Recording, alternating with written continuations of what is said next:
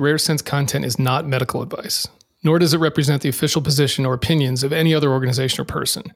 If you require diagnosis or treatment for a mental or physical issue or illness, please seek it from a licensed professional.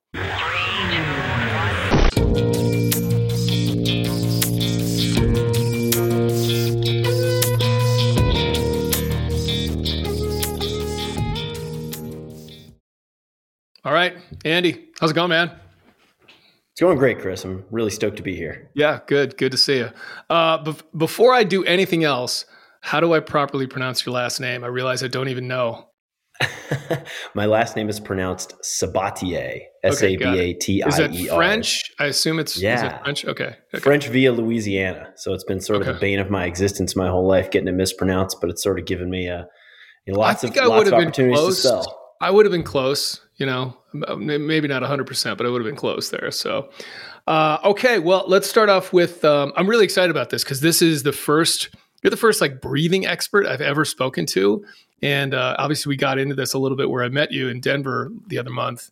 But I'm super pumped about this because I've never spoken to somebody directly who really knows what they're talking about when it comes to breath work. And I think it's so important. So this is exciting. So anyway, so start off with that. Just give everyone some background on you, your expertise, what you do, anything else you want to add.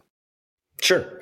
So I'm a doctor of physical therapy and my clinical focus is breathing mechanics. And before I get too far down the wormhole, I want to make it clear that pretty much every human out there is in some way a breathing expert, right? Because we're born and we just do this thing and we do it through our whole life and nobody really needs to tell us how to do it. We spend a lot of time making sure a kid can walk, but kids breathe the second they're born, right? So my kind of clinical walk up to focusing on breathing mechanics, I kind of came in through the back door. You mentioned a term, breath work. It's a term I'm not super familiar with. Well, I'm familiar with it because I hear it a lot, but I just don't really know what it means because it can mean a lot of different things. And it's kind of why I do what I do. My background, I was a college athlete. I played lacrosse in college. I was lucky enough to kind of end up in a career as a professional skier for about 5 years after college. And then I went to PT school, kind of parlaying that experience as a college and pro athlete into physical therapy. And I thought, I'm going to be working with athletes and do all that. When I got to PT school, I realized that I really didn't like the sports medicine, orthopedic side of PT very much, but I got exposed to critical care. And I didn't even know physical therapy was something that happened in an ICU. And so I kind of started going down that road, and that led me to Stanford. And I was at Stanford for my kind of clinical education on their cardiac ICU, working with heart transplants and lung transplants and, people with all kinds of complex, pathologies. And when I finished there, I moved to Central Oregon where I live now. And I got hired at a level 2 trauma center that kind of covers about 2/3 of the state. And they said, can you build one of these ICU programs, mobility programs like they have at Stanford? Because for the last however many years, as long as we've had ICU medicine until about 15 years ago, it used to be, okay, this person is sick, they're broken, let's get them better and then get them out of bed. But now we know that no matter why you're in the ICU, whether it's a heart attack or a stroke or a car accident or a suicide attempt that didn't work or COVID or whatever, the enemy is the same. The enemy is actually the bed, because you lay still for a day and you start to lose your muscle mass pretty rapidly. And then that compounds day after day. And not only do you lose your muscle mass, but you lose your mental capacity as well. And emotionally, the toll is huge because movement is life. Yeah. So I got really used to meeting everybody on the worst day of their life. Hi, I'm Andy. Nice to meet you. Let's get out of bed because I'm better than nothing. That was kind of my role. And I was really good at it and helped people to move a lot. We made a lot of improvements in that first year on the ICU to the point that I just kind of casually started helping people take deep breaths. There's this little plastic gizmo called an incentive spirometer that's located pretty much in every single patient room in every hospital in the country. It's a little plastic device that you breathe in through, and it shows you how big a breath you can take. So it gives you a visual incentive. And the education behind it is basically just breathe. And that's what I was doing. Just take deep breaths and giving people this sort of, energy that I have, that I use in everything, just applying it to breathing. And I did this for a few months, and everybody around me was like slapping me on the back and telling me, wow, way to go, extra mile guy. That's awesome. Whether it was the cardiothoracic surgeon or the respiratory therapy team or the nurses or the other PTs, everybody's just like tons of praise. Did you have some kind of background, or did you have like so this is the best part. I had no idea what I was talking about. Okay. I don't know what I'm basically giving a very enthusiastic version of Just Breathe. Yeah. And Okay. Got it. Yeah. And so I went and learned about breathing mechanics. So I went and sought this out from a woman named Dr. Mary Massery, Massery. She is kind of the maven of marrying the clinical side with the research side of breathing mechanics. Was there something though, like with the people you were working with, you're saying slapping you on the back saying, hey, this is great. Yeah. Was there something substantial that was going on there where you're like, hey, this is actually working in a way that I want to look into this more or study this more? Not really necessarily. So most of the results that I have, right, my job in the hospital is to get you out of the hospital, right? And oftentimes that means the simple aspects of, okay, can you get out of bed? Can you stand up? Can you walk? Can you sit on a toilet? Can you wipe yourself? Can you take a deep breath? Can you cough? And do enough so that you can get out of here, because people recover better at home or in a facility that's a little bit more set up for rehab approach. ICU is pretty tough. And I went and, I kind of got this nudge from another therapist that I worked with. She came from a spinal cord hospital in Atlanta.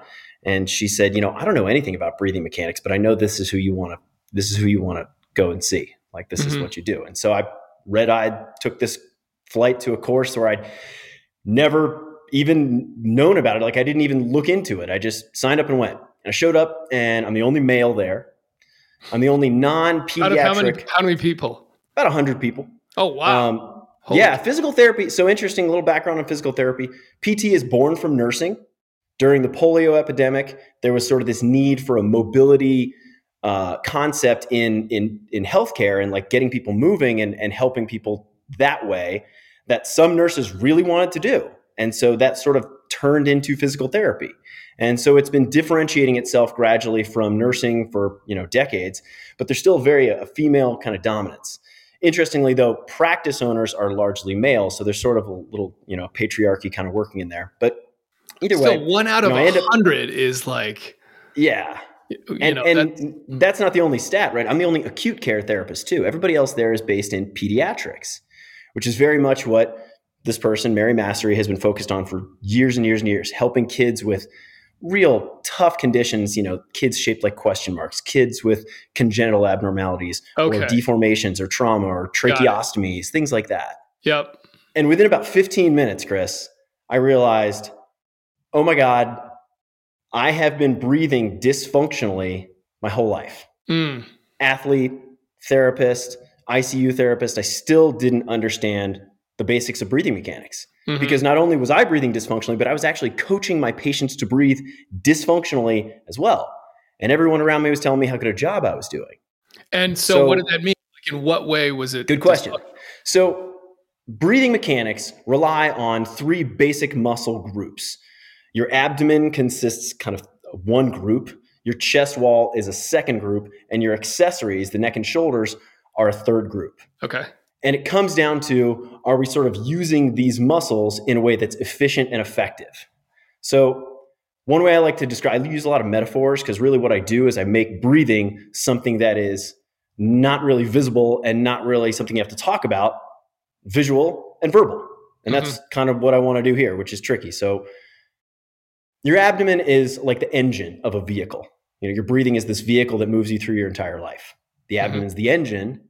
It pumps and powers every single fluid-based system in your body, primarily relying on your diaphragm, which is this unique dome-like sheet of muscle that sits inside your rib cage, but it's a part of your abdomen, so it's sort of confusing. There's actually all kinds of different layers of confusion around our breathing and how we talk about it. A lot of times you'll hear people say like belly breathing or breathe with your stomach and stuff like that. Yep. Your belly is down low. Your diaphragm is way up in your lowest ribs. Right. So if you tell somebody, push your stomach out, they do all kinds of weird things instead of saying, okay, pull downward with your diaphragm. Because picture your diaphragm, it's this dome. Every time you inhale, it pulls downward and flattens. Yeah. So it pulls air down into the bases of your lungs. Yeah. And that's really where most of our breathing happens. So is Your lungs. that wrong when people say that, like belly breathing? Is that, The reason is it why, technically wrong, right? Like, is it sort of okay, a misnomer? it is a misnomer. Okay. And the reason why is because it accidentally causes more confusion. Most of the ways that we're talking about breathing, whether it's just breathe or belly breathing or using, terms from yoga or terms from meditation or mindfulness or breath work or whatever, they're kind of painting a partial picture. So if you Yeah. tell somebody belly breathe, you might end up like one of my patients. He had 2 strokes about 10 years apart. And somebody told him, it's really important that you belly breathe. So that's what he did. He kind of locked his chest in place, which is the other piece of this. Right. And he breathed exclusively with his abdomen. And now Yeah. he's shaped like a C and can't swallow. Right? Sorry, I shouldn't laugh at that, but no, it's kind of scary, right? Because that person wasn't trying to harm him when they're like, oh, it's important to belly breathe. But in so doing, they kind of gave this partial explanation of breathing. Well, it never made any sense to me anyway when someone would say that. I understand kind of where they're going with it, but I'm always like, well, my lungs aren't in my stomach, right? Like my stomach's in my stomach and my lungs are in my chest. So why wouldn't I at least partially breathe from my chest? The diaphragm, that makes sense. The muscle that's kind of going up and down, but it's always been like, push your stomach out. I'm like, that doesn't seem right to me. And as a PT, like what we deal with all day long are like compensatory mechanisms for people doing one thing or another. If it's your shoulder, it's like, okay, I'm doing all these things to kind of get around the shoulder pain, and we have to kind of undo those things that you're doing so that we can retrain your shoulder to move more effectively so it doesn't hurt you anymore and you can be stronger. Or walking. If somebody's walking with a limp, we know that that's probably going to cause pain somewhere else in their body, right? You might be limping because of your knee, but you're going to get a hip problem and a back problem. Breathing dysfunctionally is like limping with every single system in your body at the same time, 20,000 times a day. Yeah. So instead of getting like a hip problem or a back problem, that's like an easy, understandable connection between the limp and the pain. When you breathe dysfunctionally, it creates problems in your nervous system, creates problems in your gut, in your cardiovascular system. It can lead to problems in your posture, in your digestion, in your balance. There's so much evidence out there that links all these different aspects of breathing mechanics with what your body does in every single system. Yeah. So go back to, you said you were breathing dysfunctionally, and most everybody does. So dive into that a little bit more, like what specifically you were doing there. And then also just, this course and like what it taught you and everything. Sure. Yeah. So let me lay out the anatomy a little bit, because if we sort of like know the players, we'll be able to keep referencing back to it. And that's kind of what we'll do. So abdomen's the engine, pumps everything. Yep. Chest wall, this is like the chassis and the frame of the vehicle. Okay. Your rib cage is there to defend your vital organs. The chassis and the frame are there to defend the driver and transfer energy to the road. That's what your rib cage does. It defends your heart and lungs and transfers energy to your spine and to your arms and your legs. And 2/3 of our quiet breathing happens without our chest wall moving at all. Only when we need a bigger, more powerful breath do we recruit the top kind of portion, that chest. So in a way, your diaphragm, your abdomen, and your chest wall work like hands pumping a pair of bellows. The bottom hand pulls downward, the top hand pulls up and outward, and we create an inhale. And that uses energy. And it's really where dysfunction happens in our breathing. We spend a disproportionate amount of our time exhaling in our life because it's mostly passive, right? This whole time I'm talking to you, I'm just exhale, and then I'll quick little breath in and then keep exhaling. But inhaling is where we use our energy, and it's where we can be efficient or inefficient. So if somebody can breathe functionally, they not only save energy, but they also power and pump every single system in their body and regulate their brain. And if they breathe inefficiently, it kind of throws things off. So in a nutshell, dysfunctional breathing happens when we fail to recruit the abdomen, the diaphragm first. Okay. And instead, we just go to our chest wall. Now, there's another metaphor that's really important here. Retraining your breathing is a little bit like kids in a classroom. We got to teach these kids how to work together. There's only 3 kids in class. You got the accessory muscles in the neck and shoulders, the chest wall, and the abdomen. Now, the abdomen is like the shy kid in the back of the class. Okay? Your diaphragm is unique. You have 600 plus muscles in your body that all attach to your skeleton. All of them are dominated by fast twitch muscle fibers. So your legs and your chest and your back and your fingers and your face and your butt, all of these are built for speed and built for power. Your diaphragm has more slow twitch muscle fibers than any other muscle in your body. Oh, yeah, So that it's makes built sense. to do this amazing up and down, side to side, front to back expansion thing thousands of times every day. It just doesn't want to move that fast. Right. And when we breathe faster, we can leave it behind. And if we know what we're doing, we can actually target it and specifically train your diaphragm so that some of those slow twitch fibers convert to fast twitch fibers. And So that's a the good thing. abdomen's, it's amazing. Because then, if you're out running or pushing your system and you're breathing faster, your diaphragm contributes I see. more. Okay. Got it. Okay. Yeah. Okay. So when we're doing that, we want to kind of maintain that diaphragm first, chest second. That's kind of how functional breathing works. And you're And then saying there's most people just don't engage their diaphragm at all. They're basically just completely in their chest. It is really hard to say what most people do because the Sure. more people I see, the more different sort of mechanisms and ways that people are kind of getting around. Like breathing is survival. So a lot of people are basically just relying on faster muscles because that's our chest, Yep. right? Our chest wall is really different from our abdomen. Chest wall, this is like the eager kid in class, okay?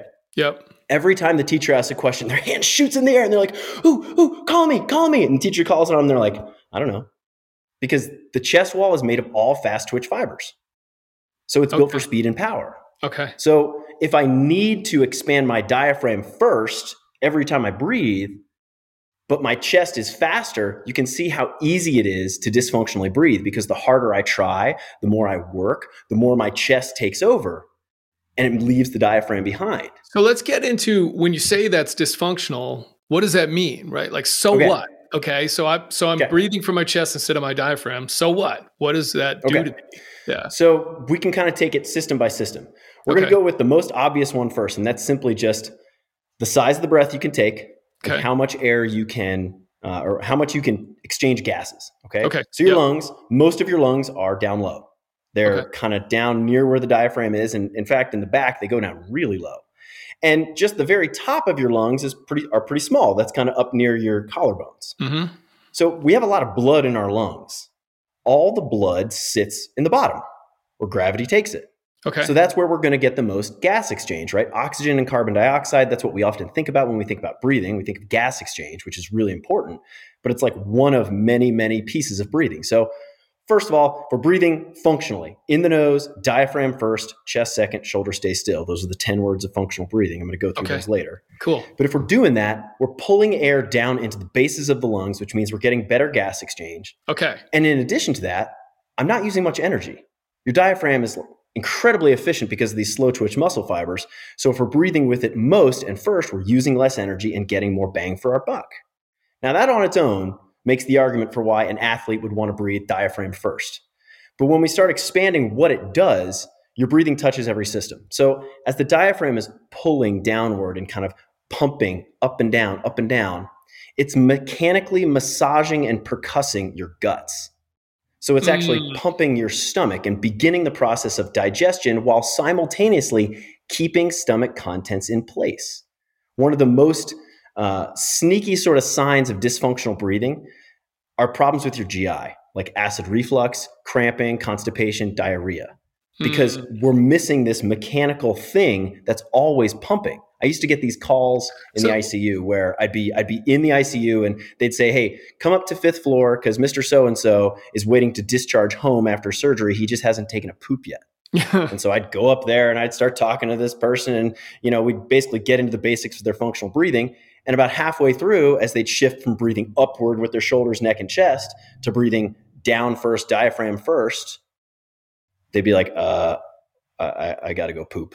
And occasionally they'd be like, I just pooped. Can somebody help clean this up? And that's thankfully, that's the goal, right? I was like the poop whisperer of the hospital. But I think that's fascinating because what you're telling me is it's not even it's the mechanics of the breathing that's actually having an impact on your digestion, not even the breath itself, right? It's not even the air. It's the diaphragm, the movement of that. Yep. And that's just really interesting because it's almost like it's not even the breathing, so to speak, that we're talking like about. the respiration, like the gas exchange. Right. See, It has like nothing to do with we that. really don't even know. Like we humans, I say we don't really know how to break down all these different pieces to it because we never even thought of this, right? Yeah. So Yeah. it goes even further. I can't. This welcome to my little world, right? I can't stop talking about my favorite thing, which is your breathing. So when you're breathing, you've got diaphragm and you've also got transverse abdominis. Okay, that's going to be Yeah. like the exhale muscle. So this Yeah. is the innermost layer of the abdominal wall. Normally, I've got all kinds of slides and stuff, and if I thought about it ahead of time, I would have shared my screen with you. But we'll just do this Oh, kind of that's good. analog. That's good. So diaphragm, this dome-like sheet on top. If you picture your abdomen like a ball of muscle, diaphragm's the top. The transverse abdominis wraps all the way around this ball of muscle. Okay, this is the innermost layer of the abdominal wall. It's the only layer that inserts inside the rib cage. So all the twisting and flexing and sit-ups and all that other stuff that we do for core strength, and I'm putting that Right. in air quotes for a reason, misses this layer because this is the layer that wraps around like a corset. So every time I exhale, without even thinking about it, this layer squeezes inward so my diaphragm can travel back up. So we get this sort of push-pull pumping action. And if you look on the inside of the body, I have this great slide that I rely on where you look inside out, you can see that these muscles interdigitate. They basically braid together. So the fibers of your transverse abdominis and your diaphragm braid together. And it so clearly shows this force couplet because both of these muscles insert on your spine. Your diaphragm attaches to L1, L2, L3, and L4, and your transverse abdominis does the same thing. So when I'm breathing functionally, I'm providing postural stability. I'm actually holding myself up kind of like the cables on a bridge where they pull opposite directions to create stability and flexibility. Mm-hmm. That's what our breathing muscles do in our abdomen. When we talk about core strength, we're really talking about breathing. So it does this postural element, this force production element. That's why there are studies that link diaphragm weakness and dysfunctional breathing to low back pain, to posture problems, to Mm-hmm. balance problems. Chris, it's even linked with chronic ankle sprains. Isn't that nuts? Yeah, that is. Yeah. If you look at it though, it's the center of your gravity, right? If this thing is working, you are swaying less side to side. You are more balanced, literally. And if we weaken that, all those things start to fall apart because we have to rely on other things. So go ahead. What I about? feel like I'll just keep talking if you let me. So No, I'm going to I know. pause and let you reload. I know. I realize I have to kind of interject occasionally here. So what about? I talk a lot about nervous system and how important that is, and I just think it's almost like the forgotten system of illness and health in general. It's like, well, we're going to talk about our body and our brain, or our mind and our body, but we're not going to talk about this thing that connects the two of those things. And we're just like, from a medical perspective, we're almost going to completely ignore it. If you went to go to the doctor and just say, I think something's wrong with my nervous system, they just go, I don't know what to tell you, right? Like, and so we seek out things like acupuncture, which I've found to be really effective, whatever it may be. But the question I want to ask there is the impact of breathing on your nervous system, because I've always felt like the reason why I think personally I've found breath work, and I want to get to why you don't like that term, effective for me personally, is downregulating my nervous system, like the ability to calm myself down and sort of hack my mind in a way, because it's like once my nervous system is calm, my mind is able to operate better, right? Like this things like your limbic system chill out and you're not in like fight or flight, all of that. So am I right there? Is there specific things that we should be doing there? Okay, 100%. So I liked what you said where you said like the medical system has forgotten about the nervous system. It's more like the medical system is not quite sure how to address it, because think of a human being, right? We're these walking, talking bags of guts and bones walking around, and we're basically a body that's there to hold up our brain, right? We eat to supply our body so that our brain can kind of keep doing things, and our nervous system is designed to defend us. Mm-hmm. We are constantly seeking threats. Yep. Because, you go back to like the caveman days, right? You're just walking around going, okay, that berry killed me or almost killed me and killed my friend last time I ate it. And that animal is friendly. That animal's food. Like, we have to sort of remember the threats, and we don't really remember as much of the non-threats, but your breathing is a way of talking to your nervous system. Right. Yeah. Okay. So biologically speaking, human beings breathe how we feel and feel how we breathe. So if I can master my breathing, I can manage my nervous system when I need it the most. Yep. That's why one of the most common groups that I work with physicians. You know, if the surgeon's going to go in and have his hand in your thoracic cavity or her hand in your abdominal cavity, I want that surgeon to be the calmest version of themselves going in there. And so do they.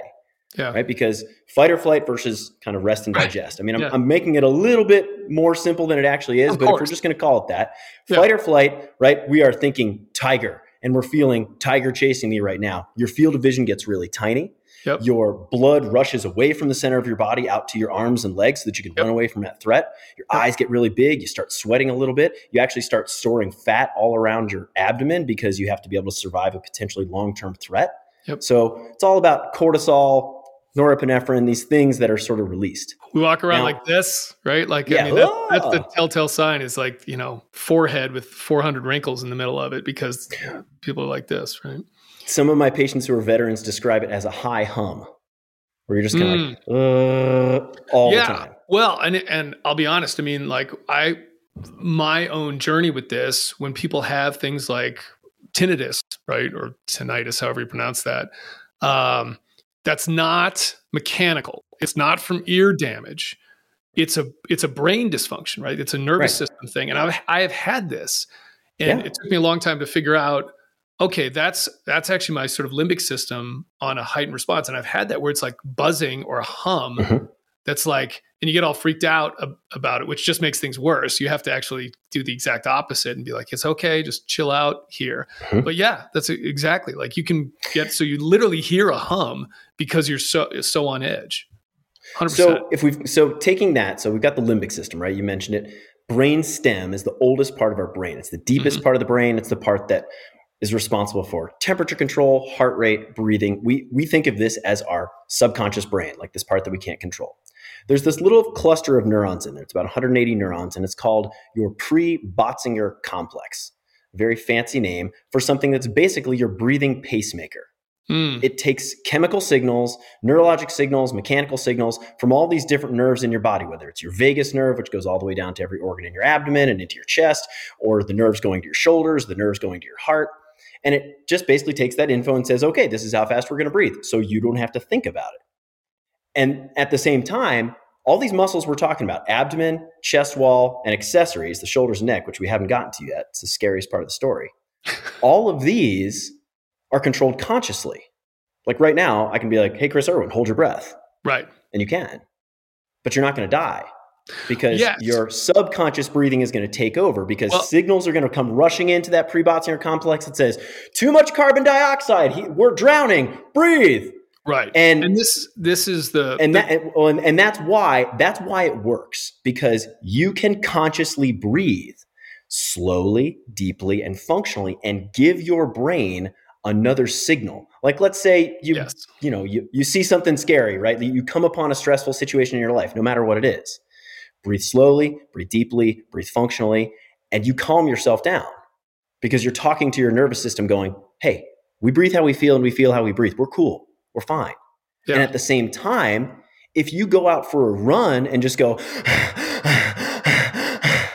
you're sending the opposite signal. You might be thinking, I really need to blow off some stress. I'm going to go for a run. But you're actually just feeding your brain this stressful signal the whole time. Yep. So what I do is I train people to focus on their breathing mechanics first, no matter what the activity is, whether somebody's trying to deal with a panic attack or go for a run, like run a meeting, run a marathon, have a panic attack, have a baby, live a full life, die a peaceful death. You're breathing no matter what. So you are always talking to your nervous system, whether you mean to or not. We have lost the ability to understand how to do this effectively because the people like me who are ex-pro athletes, clinical sort of, hot dogs in the ICU, around all the people that are like at the top of their game, we still don't know this. Yeah. That's why I kind of dedicated my practice to the idea of putting breathing mechanics first. Yeah. And when we do that, the results are astounding. And so the thing I wanted to interject there is this is why I've always thought breathing was so important and interesting, because you sort of hinted at it a little bit there. There's a lot of things we do with our bodies that's conscious movement. I'm moving my hands right now, my arms, my mouth. I'm Mm-hmm. talking. All of that's conscious, and it pretty much doesn't happen unconsciously. My arm isn't just going to unconsciously go flying against the wall or slap something, right? Pretty much everything I do with my internally, yes, there's unconscious stuff going on there, right? Subconscious things going on, but the movement Unless I throw something at you. If I chuck something at you, boom, that hand comes over. You got reflexes. Right, reflexes. But for the most part, it's a conscious thing. And then there's a whole bunch of stuff that happens unconsciously, digestion, my heart beating. And that stuff, I can't really consciously directly control. I mean, and the thing that the in between there is breathing, because it's something that happens automatically. Like if I'm just sitting here, I'm going to breathe and I don't have to think about it, and it just happens, and it's completely subconscious. But to your point, I can also very consciously control it, that I can then indirectly control my heart rate or control my digestion, like you're talking about, or make it improved, right? Like make it better. And so that's why I've always found it to be such a unique category for that, for those reasons, right? It's like this thing that it does both. Like it's gonna happen. Like if you do nothing, it's gonna happen. You're gonna go to sleep at night and you're still gonna breathe, right? Like you're not doing anything there. But you can do so much to control it, slow it down, hold it. You can like hold it until you pass out too, right? Like you can do that type of stuff. Anyway, here's what's crazy. Your conscious breathing trains your subconscious breathing. Yes, right. As few as 20 or 30 breaths per day taken consciously influence the other 20,000 that you take. So and I've watched this kind of chip away with people because we don't really choose our breathing mechanics. And because we don't have a lot of understanding of it, we don't really know what we're doing. We're basically just walking around just breathing. Yeah. And it's kind of this reflection of our nervous system. So all the shit that we've been through is, I don't know if you're bleeping things out. I think cool with that. You can say shit, fuck, whatever you want. Okay, cool. I love saying shit. I love saying fuck. Woo! All right. So all the shit that you've been through in your life shows up in your breathing because it shows up in your nervous system. Yeah. And breathing is perfectly positioned to be really hard to talk about because number one, it is personal, like we said. Number two, it's anatomically hidden. It's not like my arm or my leg. I can like look and see it all the time. And like, I have to like look down to see my breathing structures, and it's hidden under my clothes. So we don't really see a lot except for when we get to the shoulders, which I'll tell you about. And it's also this area where there's a lot of shame and guilt and fear wound into it, right? The abdomen, the chest wall. This is like what people hide all the time because of body image and the patriarchy and all this other stuff. And it's hidden because of the way we talk about it as a group, as a species. We're basically making it harder and harder to talk about. Like, let's take the word diaphragm. First of all, diaphragm, hard to spell, hard to pronounce, right? It's got a PH, it's got a GM, it's really weird. And it's hard to locate, like we said. It's in the chest wall, but it's a part of the abdomen. And we even named a prophylactic device after the diaphragm and then recalled it. So like, come on, like, we say everything we can do to not say it. Like that's why people say belly breathing, because they feel awkward saying diaphragm. Yeah, true. So we want to avoid this, right? We want to just kind of skirt around it. Just breathe, give you a quick little thing. So that's my whole thing. It's like 10 words. Your breathing is amazing. 10 words describe it. Can you go in the nose? Diaphragm first, chest second, shoulders stay still. We've nailed diaphragm first. We've talked a little bit about chest. We're going to get to the nose and we'll get to the shoulders. So before we get to that, just to close out the initial thing about the sort of course you went to, I just want to know kind of, you don't have to go into every single detail, but kind of the basics of what they might have taught you. And then you're somebody who I consider a breathing expert, and you kind of, I think you sort of refer to yourself that way too. Is that something that's licensed out? And by the way, I don't think you have to be licensed to be an expert at all. Like, don't get me wrong here. I'm a big believer in you have a lot of experience that makes you an expert in something, or certainly can. Doesn't, not necessarily, but is there, like, were there a bunch of courses you went to, or was this just like trial and error, working on your own, a course here, something like that? I'm just kind of curious. So I went to this course, and the basics were spelled out pretty fast. Your diaphragm is built to move first. Your chest wall is built to move second. Your shoulders are not helping things, so we want to kind of turn those off for the most part. That's the basics of functional breathing, and that can be taught to anybody. There are not specifically like certifications in this stuff because it's Yep. kind of the Wild West. Yep. You know, Okay. like That's what I thought. I am well aware of some of the practices that exist just in my local zone here in Central Oregon of what breath work is. There's a Yeah. guy here that does breath work that'll certify you as a certified breath work instructor for $2,000. And Right. we'll get more to what that entails. But what is a physical therapist? Doctor of physical therapy is a functional movement expert. We are musculoskeletal neurologic experts. We understand patterns, we understand subtleties, and we understand the big picture of how it all integrates. Even we have missed this whole thing of breathing as a whole, right? That's part of my mission is like change this whole thing. Yeah. But if there's one group that can be trusted to sort of clear up the language, right? Decrease the confusion. That's us. That's PTs. And so what I did was I kind of went home with this idea in mind of, oh my God, you know, when I left for this trip, I kind of thought I was hot shit. I mean, I thought I really knew what I was doing, and everything around me backed that up, right? Scoreboard. ICU length of stay went down in a whole day over a year. Like, people are getting better. Everybody tells me how great I'm doing. Just breathe. Go and learn about breathing. Oh my God, I've gotten this thing wrong and I've been harming people because I would coach you to breathe dysfunctionally. And if you go home and do that more, that's going to have downstream consequences. But what happened was I got a patient. I had a patient that like the universe just put her in front of me because I knew I was like, I have to start with breathing. I can't watch another person breathe dysfunctionally and know that it's happening and not intervene. Yeah. So I really need to start there. But who the hell's going to listen to me? I don't know what I'm doing. That's what I thought in my mind anyway, right? The imposter is real. Yeah. But I met this woman named Patricia, and Patricia was 36, and she has stage 4 breast cancer. She's going home on hospice tomorrow. That's usually not a PT diagnosis, right? PT is about like rehab and get strong and rehabilitate and get back to you. Home on hospice is, I want to be comfortable, right? I'm embracing the comfort in the end of my life. But I watched her struggling in her bed with 5 liters of oxygen in her nose, which is the maximum amount you can have in a little nasal cannula. And she is just panting. And she's just crouched by herself. Like, it's not like she's doing something. And I swallowed all this imposter and I went in there and I spent like 90 minutes getting her to talk about, feel, see, and use her breathing differently. It's a process that I call nudging the system now, but this was the beginning of it. Patient number 1.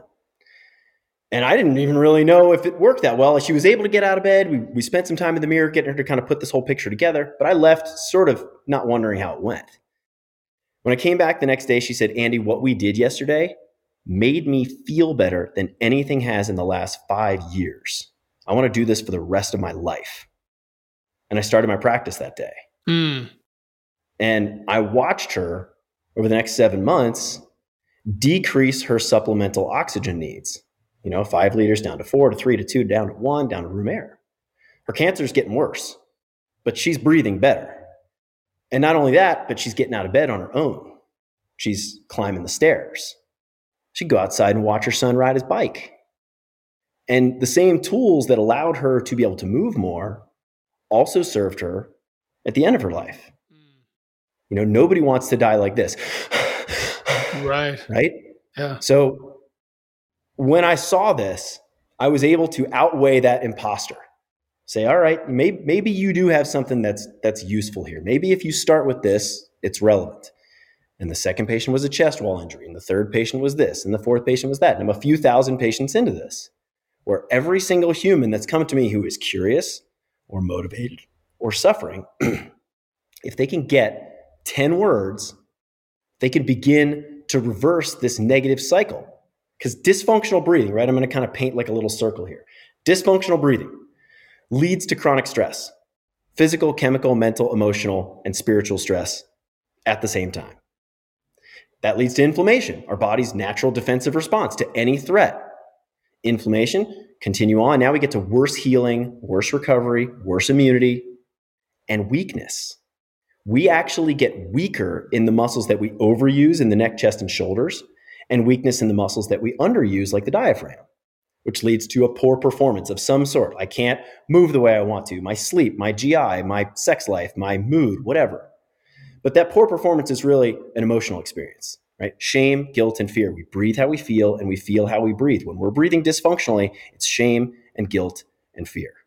Shame that I'm like not who I used to be or who I could be.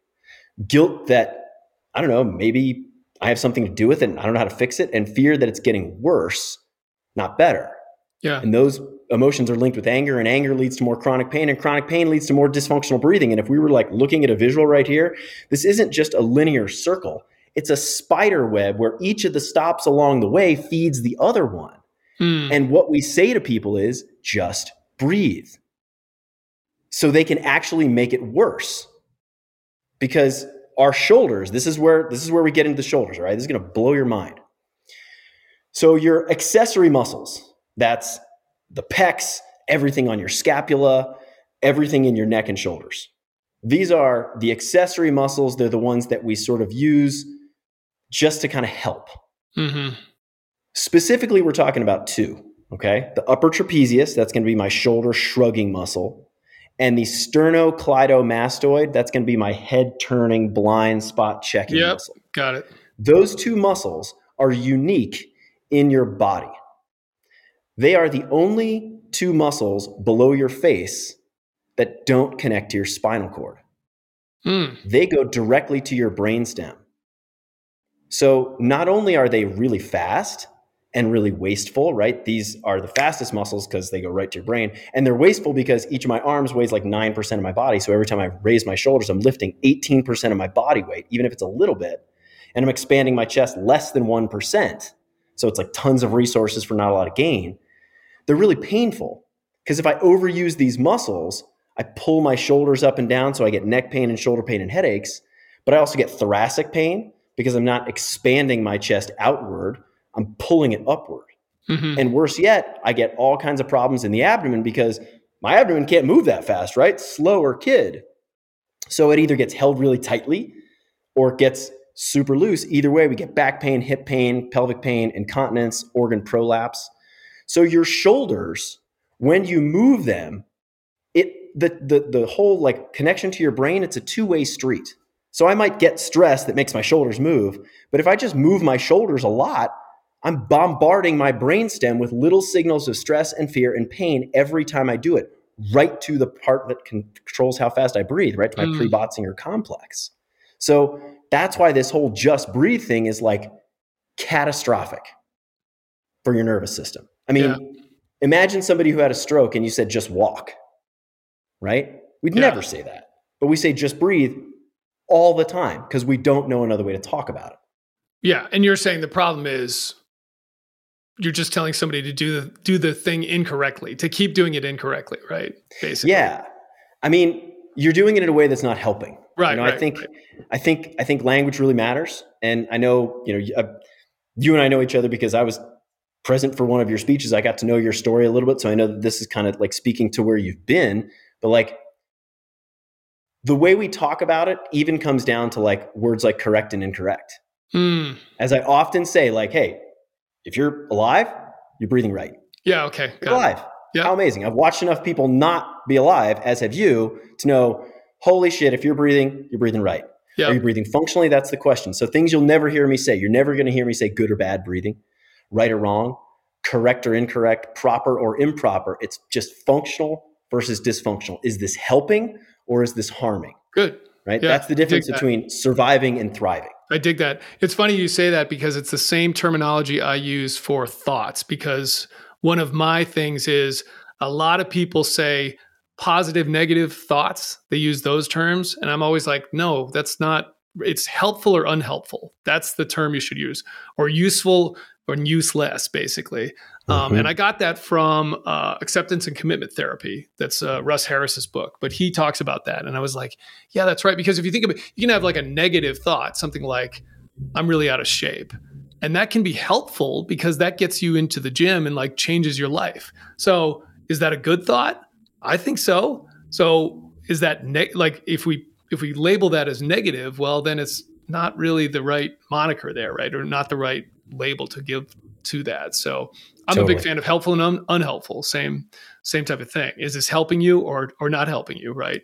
Can you, actually two things. One is, it's interesting you talk about the shoulders. One of the things I noticed when I started really cluing into what I was doing with my body in conjunction with my mind is I would hunch my left shoulder. So anytime I was sitting anywhere, I had two things. One is my forehead would be like this, like I was saying before. I really had to start consciously relaxing my forehead and just think like every time you're doing this, you're giving a danger signal to your brain, basically. Same concept, right? Those nerves go to the same area. So the shoulders and the face, same exact thing. Yeah, right. Which totally makes sense. But the shoulder thing, it's like I'd be sitting, sometimes I'd sitting on the toilet and I'm like, where I could kind of no distractions if I didn't have my phone with me. And I'd be like, man, my left shoulder is always hunched.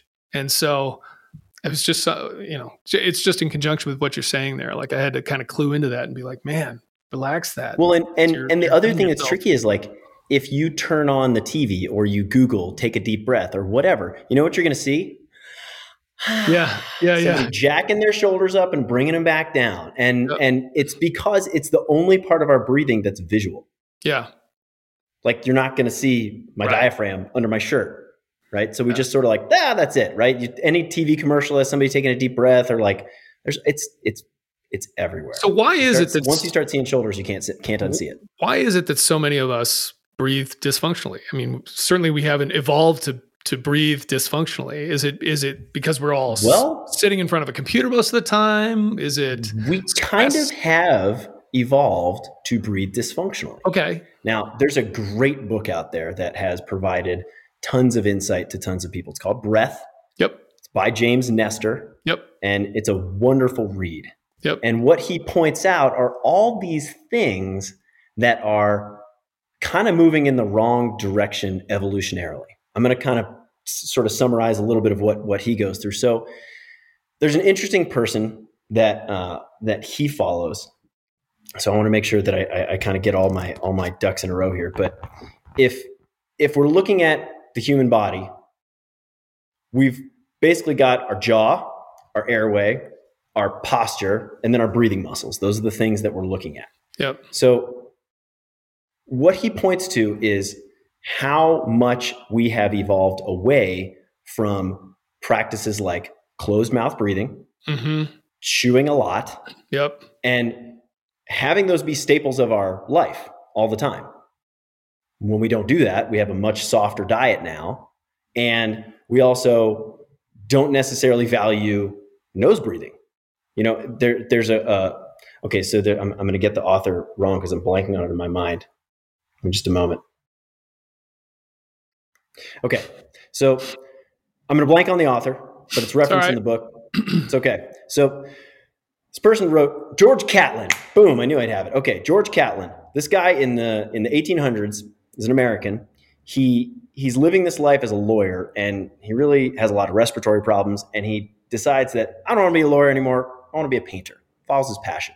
So he goes to the American West, which is yet to be sort of pioneered, and there's lots of indigenous tribes. And what he does is he spends 6 years painting indigenous people. And he documents all these tribes.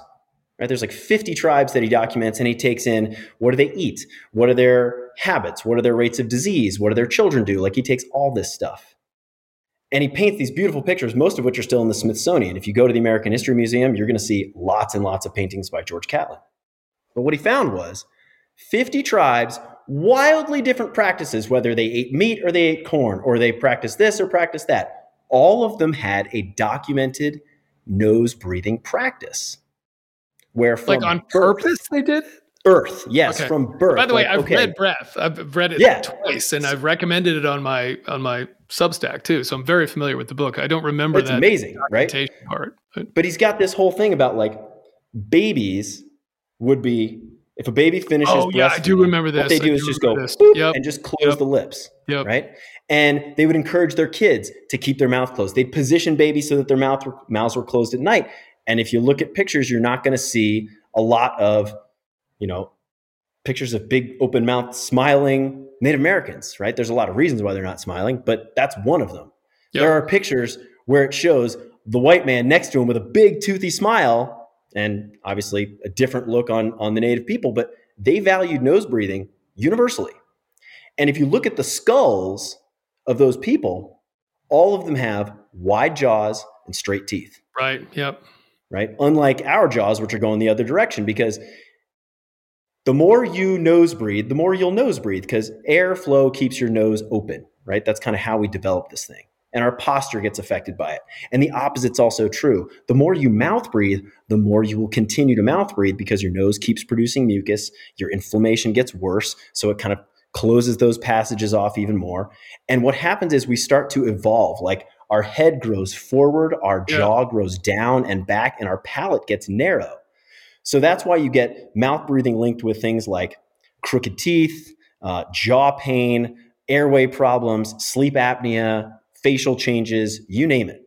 So we're evolving in that direction. Plus, there's other aspects like, what have we been hearing forever? We've been hearing things like suck in your gut. That's a thing, right? That's kind of going away now. But generationally, suck in your gut is like universal. People hold their abdomen really tightly. Yeah. And then you've got physical therapists and fitness professionals talking about core strength and tighten your core and brace your core and hold your core. All of that forcing our abdomen to be tight is a little bit like going to the gym and wanting strong biceps, picking up weights and just holding them really tightly. Yep. You would never do that, right? You'd have to like move through the whole range of motion. So when we hold our abdomens tightly, it forces us to breathe somewhere else, like with our chest or our shoulders. So our whole approach to core strength is kind of missing this key thing. My wife's a PT. She's a total boss and she's orthopedic certified specialist. Like I have so much respect for her. We had a 2-year fight about core strength, which is like the most PT fight to have in the world. And it's exactly that thing. I have always heard these cues in my career. Hold your core, brace your core, tighten your core, set your core, draw your belly button towards your spine. That's bonkers. That whole bicep curl thing is totally true. We actually need to move our entire abdomen as much as possible in as many different ways as we can to develop full range of motion and strength. So we have had a little bit of a hand in our de-evolution towards dysfunctional breathing. And we got people out there running going, and that's the norm.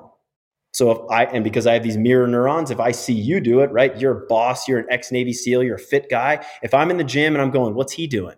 Well, he's mouth breathing. Well, I'm going to do that. So we sort of display it for each other and then we lose the ability to talk about it. So it's sort of like perfectly positioned to be completely misunderstood. And it even comes down to the words that we use, right? So breath versus breathing. This is one that I feel really strongly about. And I had no idea why this meant something until I broke it down. So we already know breathing is my favorite thing to talk about, right? It's an action, it's a movement, it's the single most impactful action any human being performs.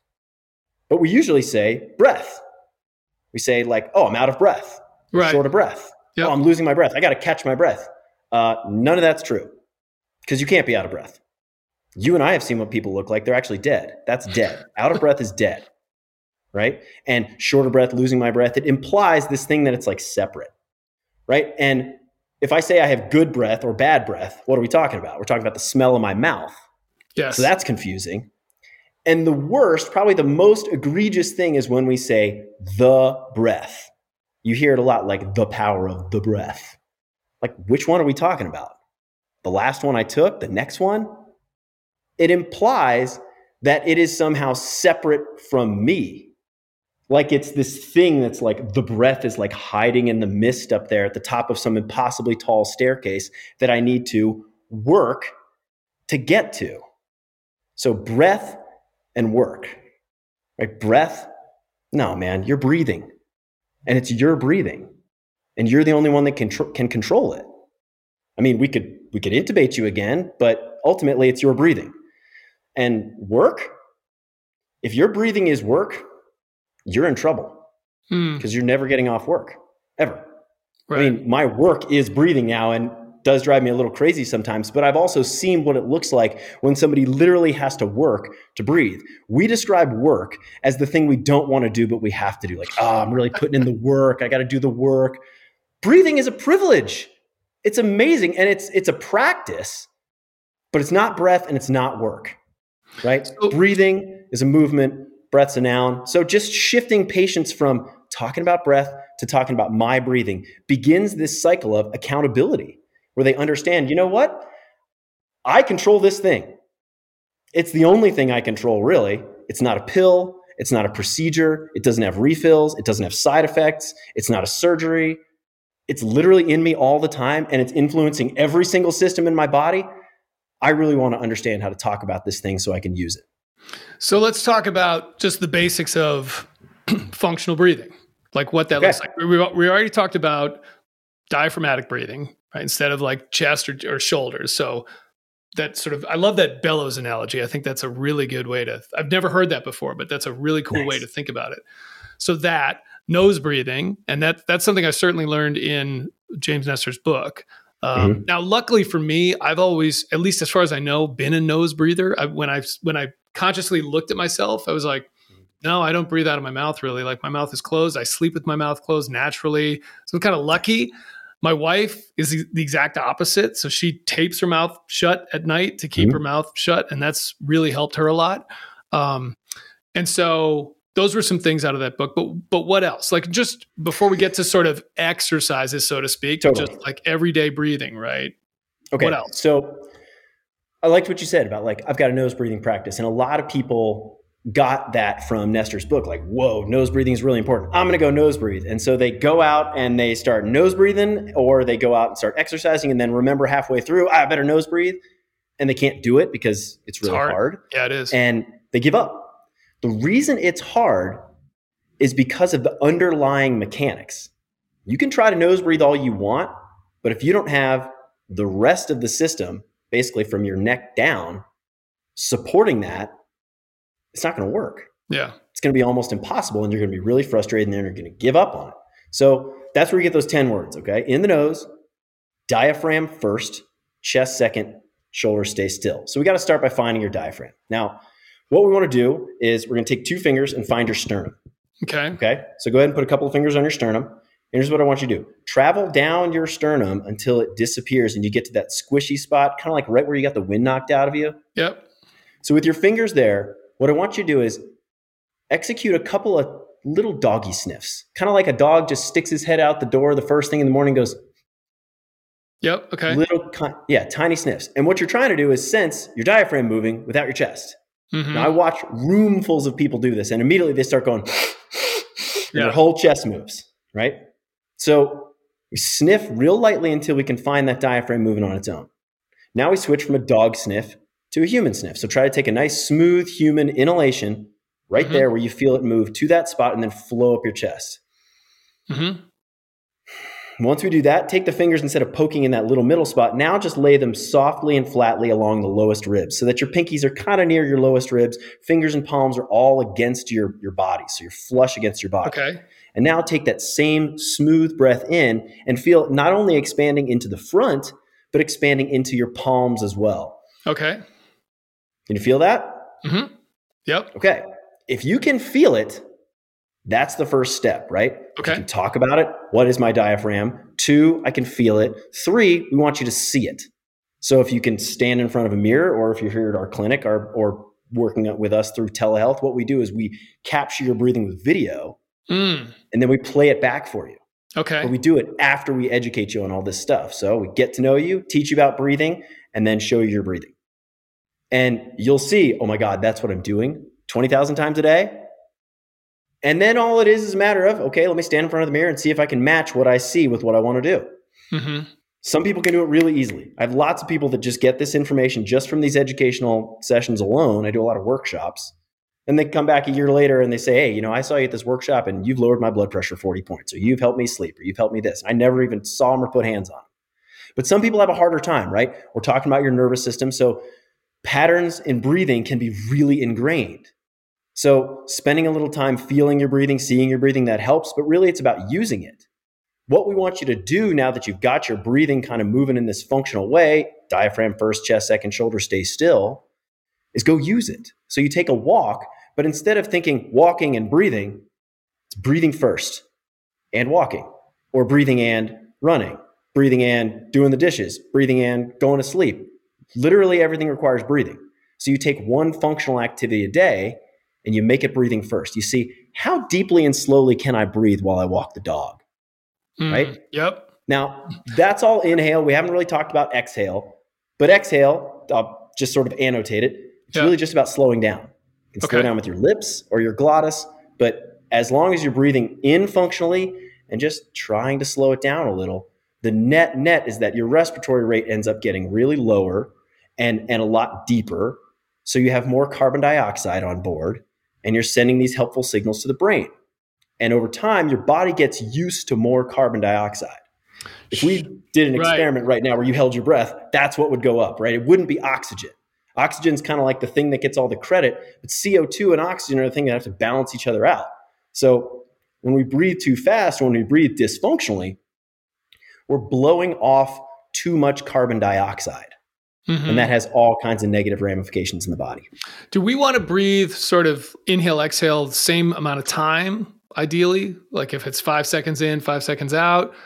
Like, is there an ideal sort of, I mean, we've talked about this, the sort of perfect breathing thing, right? That's sort of 5.5 breaths a minute, 5.5 seconds in, 5.5 seconds out. I know you said that James Nestor's kind of maybe gone away from that, but regardless, is there sort of like an ideal amount of time per inhale at Good rest, question. obviously, not like heart rate. So PTs, right? We're all about functional. Yep. Function supersedes pretty much everything else in my life. The slowest breath you can take in functionally is about 3 seconds. I mean, you can breathe in more slowly than that, but it's really hard to do because inhaling, like we said, disproportionately small part of your life, right? That's about 2 seconds, and that's a functional inhale. Maybe I could stretch that to 3 or 4, but I don't really need to count because my exhale, all I'm thinking is slow it down. Functionally, what do you need to do? It's all about just getting it to be deep and slow. So I've done this with patients before where I'll say, okay, I want you to really focus on like counting in, counting out, doing that, even though I have a real problem with counting, which we'll talk about. And they can't do it, right? It just doesn't fit because it's awkward and it's hard, and that's what they're focused on. They're actually using their sympathetic drive to count. And what is obsessive compulsive disorder? The inability to basically stop counting or counting the times that you do something or stop doing things a certain amount of time. Like every human being has this propensity to count, and it's not serving us.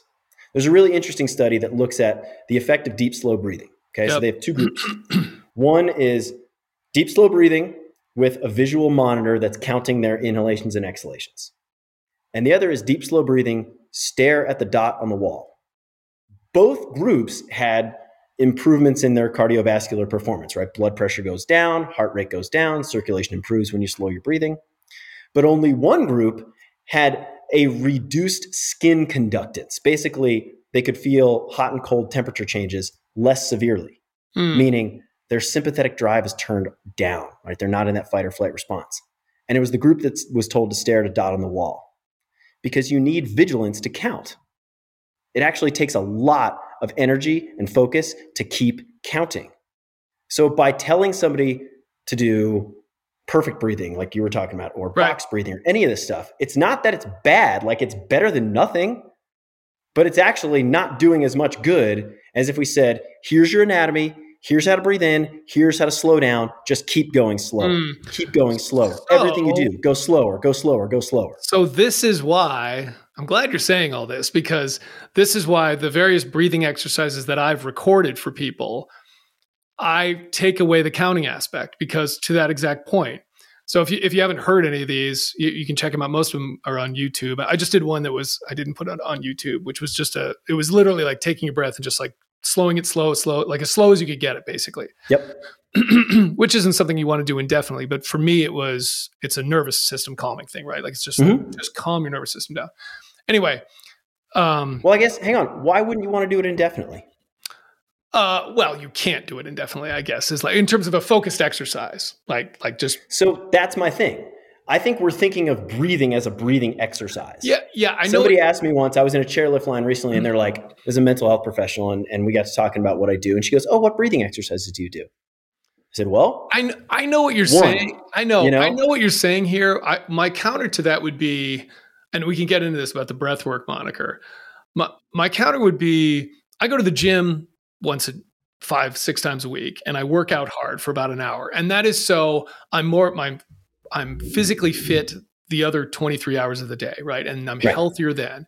And so I completely agree with you that we want to be breathing correctly and more not correctly, more Are functionally. you okay? I got to get used to the right terminology.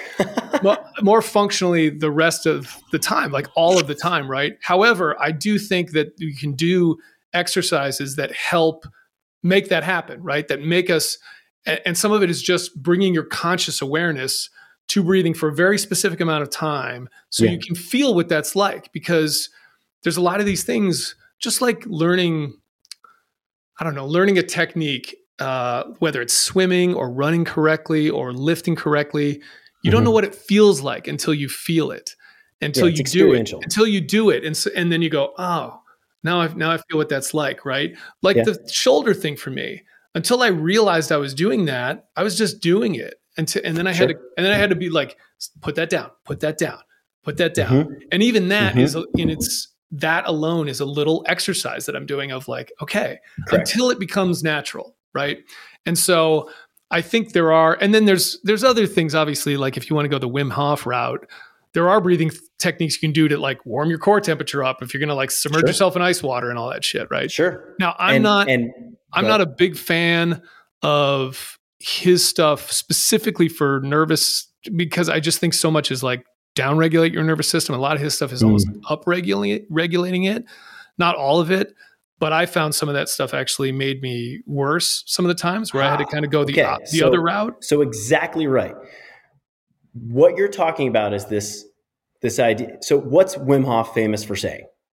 Just breathe, motherfucker. Yeah. Right? That's what he's saying. I don't know enough to. Okay. I mean, look, Wim is a really important guy. He's done a lot of things to get people aware that breathing is powerful and experimenting with messing with their nervous system. Yep. And what he is doing is, in a sense, up-regulating your nervous system.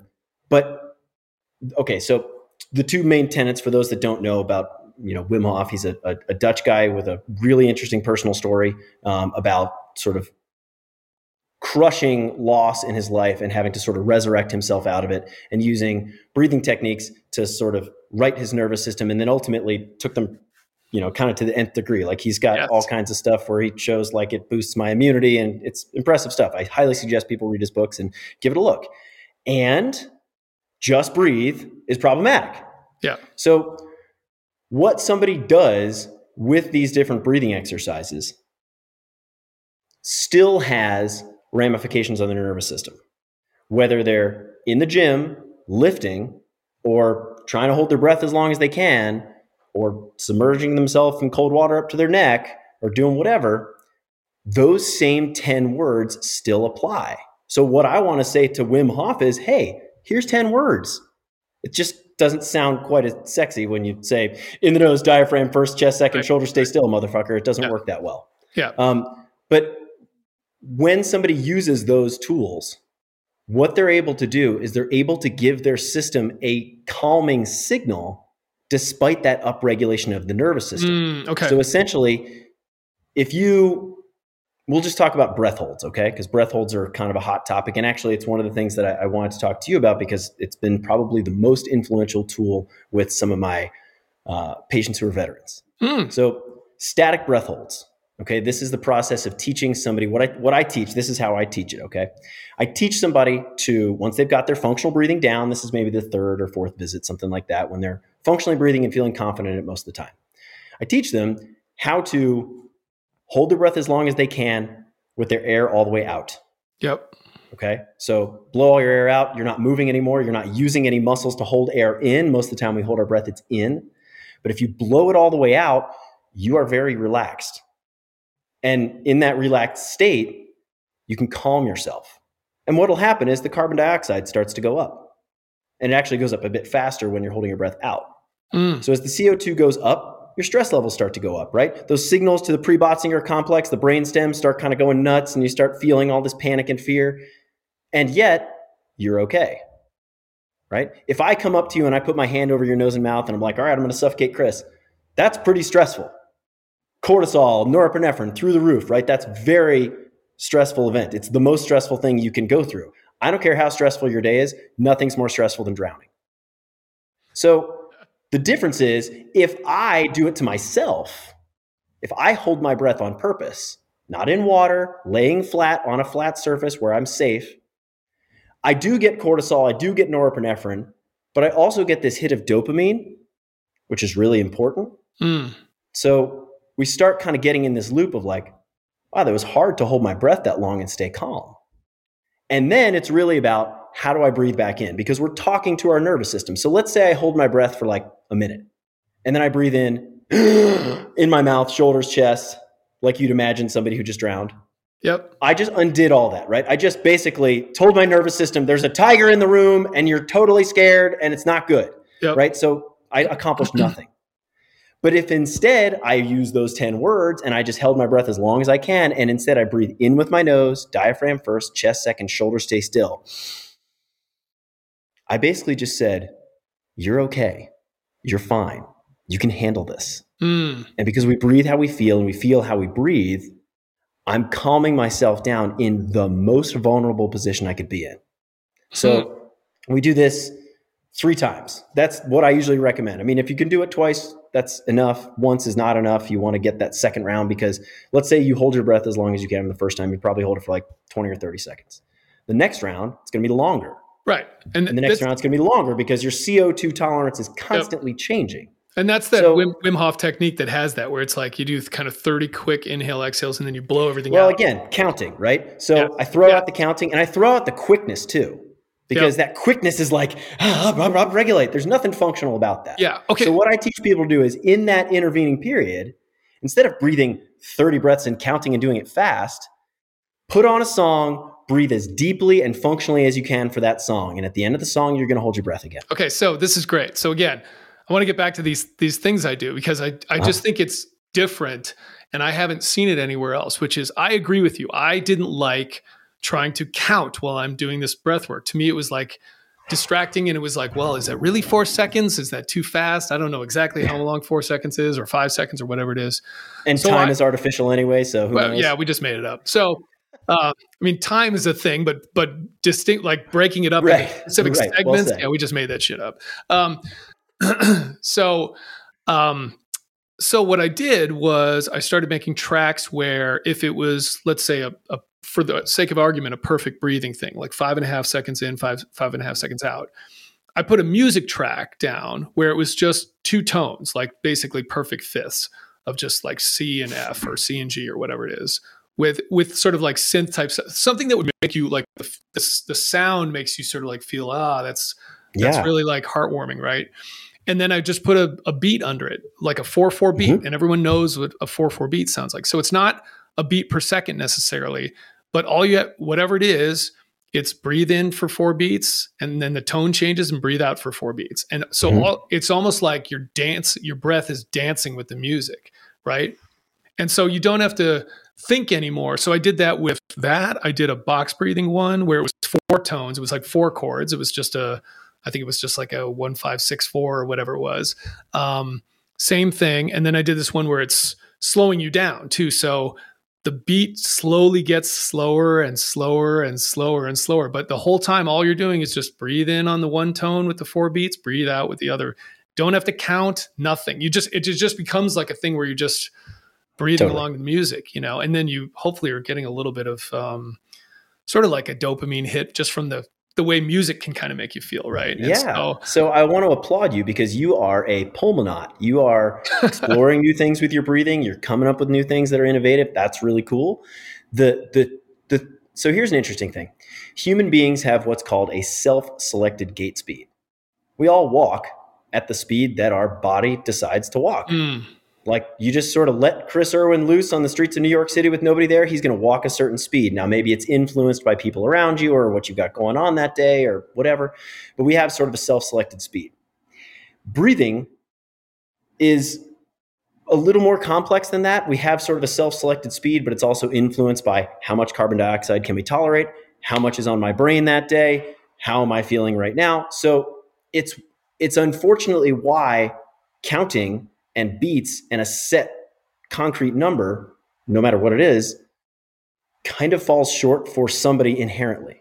Yeah. And it's why the cue to don't count, slow it down, keep slowing down, Well, right? so that's Or breathe as deeply and slowly as you want in that song. And what I bet we'd find, I bet if we did the experiment, right? If we had identical twins and we had one do the timed breathing and one do breathe as slowly and deeply as you want, my guess is their performance would be largely the same. yeah. If not, maybe a little bit better on the side that was told, don't worry about the counting, breathe however you want, because that person is now actually letting go of feeling like they need to keep up with something else or somebody else. Yeah. You Yeah. know, Yep. inhaling for 4 hours, like it is good, it's helpful, and you can't count when you're on the trail.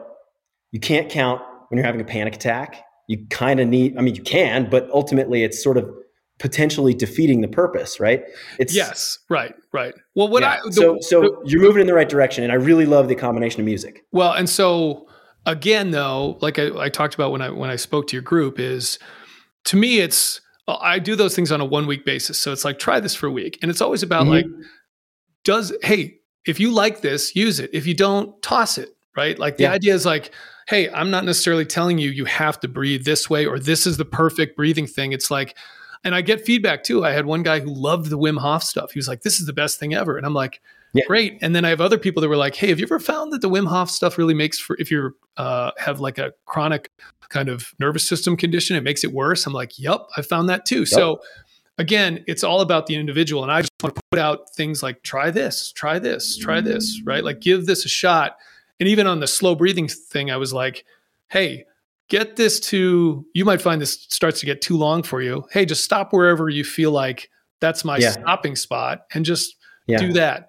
The other thing I like about some of those things, especially if I can take away the counting thing where it's like, just feel, right? Like feel Mhm. into this is, I just think again, it brings your conscious awareness to your breath in a way that you might not any other way. And you get to notice things that you Sure. might not have noticed otherwise. Like for me, as an example, I'll start to notice I'm like herky jerky in spots where it's like Mhm. I can in the middle of a breath and I'm like, huh, Mhm. that's interesting. Like, can I smooth that out? Right. Like, that kind of thing I think is really, really valuable. I love what you said there because so there's this quote from Brene Brown that sticks out in my Oh head. yeah.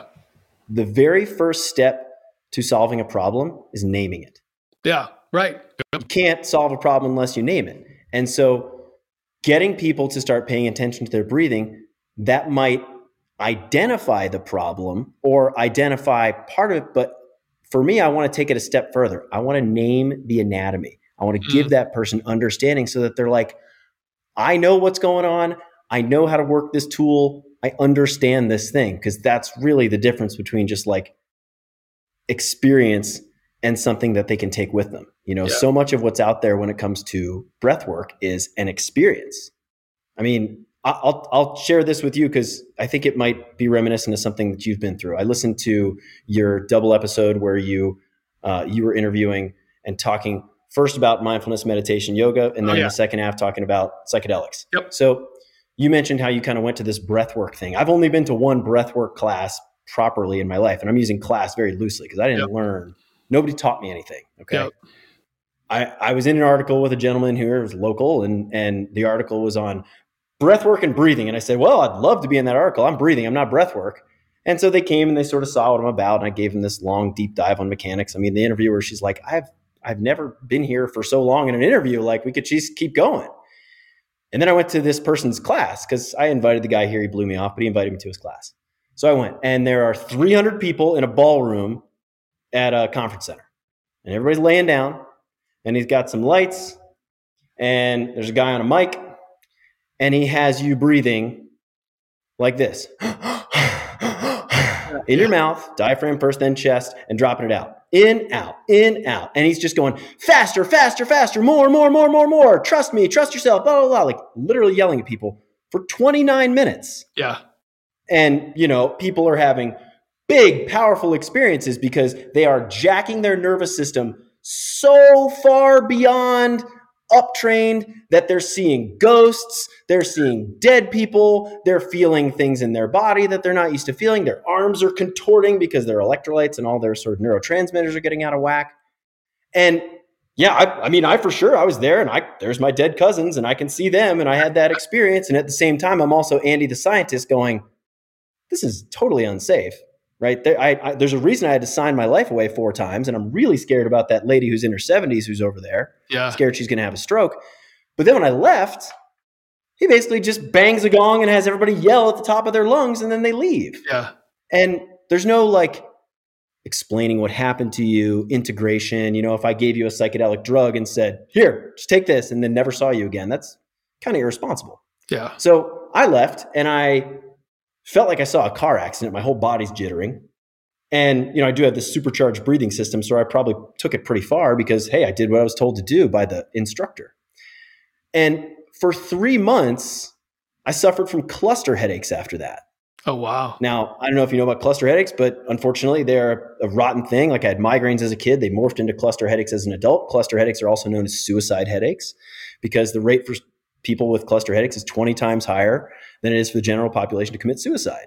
Imagine getting the same 10 out of 10 head-splitting headache in the same part of your brain every single day in the middle of the night or in the middle of the day, no matter what you did. Yeah. So I had that after my breathwork experience. And you know, I'm not saying that everybody's going to have that, but there's a lot of potential harm that can be done with breathing. What that class taught me is that, you know what, this thing that you think has no negative side effects kind of does. Yeah. If you do it irresponsibly. Yeah. And the same can be said, like I've had people come to me with Wim Hof experience where they're like, yeah, I've been doing this. I've been going in the cold water and my toes are black and I don't understand why. And it's because breathing dysfunctionally instead of supercharging your circulatory system makes it worse. Yeah.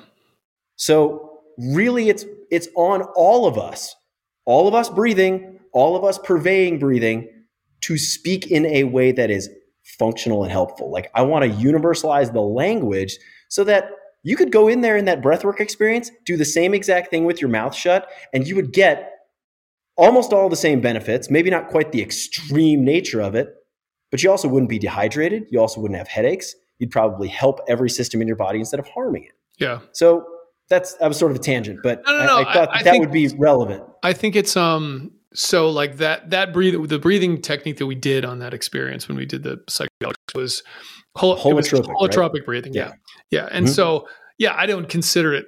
I wouldn't call it functional breathing at all. I would call it it sort of had I think it at the moment in that context had a very specific purpose for the sort of mystical or whatever you want to call it, that aspect of what we were doing. It was interesting, right? I think what it was interesting about it was, it definitely highlighted like, holy shit, I can make my body feel a very, very unique and different way just by breathing in a very unusual way. But I definitely wouldn't recommend it for everyday practice. What about for running? Because that's basically what we're doing. Yeah. So let me ask you that. There's a couple other things I want to get to here. One of them is that. So after I read Breath, I put in some serious effort behind trying to nose breathe during exercise. And I certainly found that I could, rowing like at a sort of aerobic pace, if you want to call it that, I could do that. I could row a 5K, 20 minutes at a sub 2 minute, 500, pretty good pace and keep my mouth shut the whole time. And it was like, wow, pretty relaxed actually. It was like, at first it was a little weird where I'm like, okay, that's a little challenging. I'm not used to this, but I sort of settled into it. However, if I'm going to the gym, to my local CrossFit gym and doing a red line type workout, I certainly, I don't know if I've even tried it, but I doubt I could do it, at least right now. So my question to you is that even possible to do that? Like, can you train, and is that beneficial? Like, could you train yourself so that even at like full throttle, I don't care what it is, right? Like, as hard as you can go physically, 8-minute wrestling match, right? Only breathing out of your nose. Is that possible? Is that advisable? Is that something we should be striving towards? Everybody makes their own decisions. Right? I like to say this all the time. It's your breathing. But is it possible? Absolutely. Yeah. Okay. So a couple of examples. You watch Sha'Carri Richardson. She's the fastest woman in the United States. Okay. She does 100 meters, 200 meters, 400 meters, mouth shut. Go back another 2 decades, right? We've got Sonia Richards-Ross. She has 17 world titles, 3 gold medals, all with her mouth shut, 400 meters, 200 meters. Okay. Take it to the endurance people, right? One of the patients that sticks out to me the most is he's in the first 15 patients I had because he's a PT that I worked with. Hopefully someday I'll hire him. We'll see. He is an ultra runner, right? An aspiring ultra runner, college runner, starting to kind of get into the longer distances. And he came to me, he's like, Andy, every time I get to mile 30, I feel like my neck is killing me and I feel like I'm going to shit my pants. And so we look at his breathing and it's completely dysfunctional, right? Chest is moving up, abdomen's moving inward, shoulders and neck are all kind of rolling forward, and flipped it, gave him functional breathing. And we gave him this breathing first ethos where it was like, I want you to go run and I don't want you to wear a watch. I don't want you to care about how far, how long. Well, I mean, distance we'll know, but forget the time metrics, forget pace, forget all that stuff. Just focus on, is it deep? Is it functional? Is it slow? And if it is, keep going. And if it's not, back off a little bit. Go as hard as your breathing will let you go. He's like, okay, very trusting. And about a month later, he's like, well, I'm running faster and I'm not wearing a watch. So that's great because he gets back and sees the time is faster. Flash forward a year and a half later, and he runs the Cocodona 250. And he got 2 miles off course and had to run 2 miles back on. So he ran 254 miles in 86 hours with his mouth closed. And when I say breathing with his mouth shut, I'm going to kind of do a little impression. That doesn't mean going... Right? That means breathing in those 10 words and exhaling. I'm going to make this little sound here. It's going to sound like I'm whispering with my mouth shut, which means I'm using my glottis. That's my voice box. Okay, so it's going to sound like this. In, silent inhale.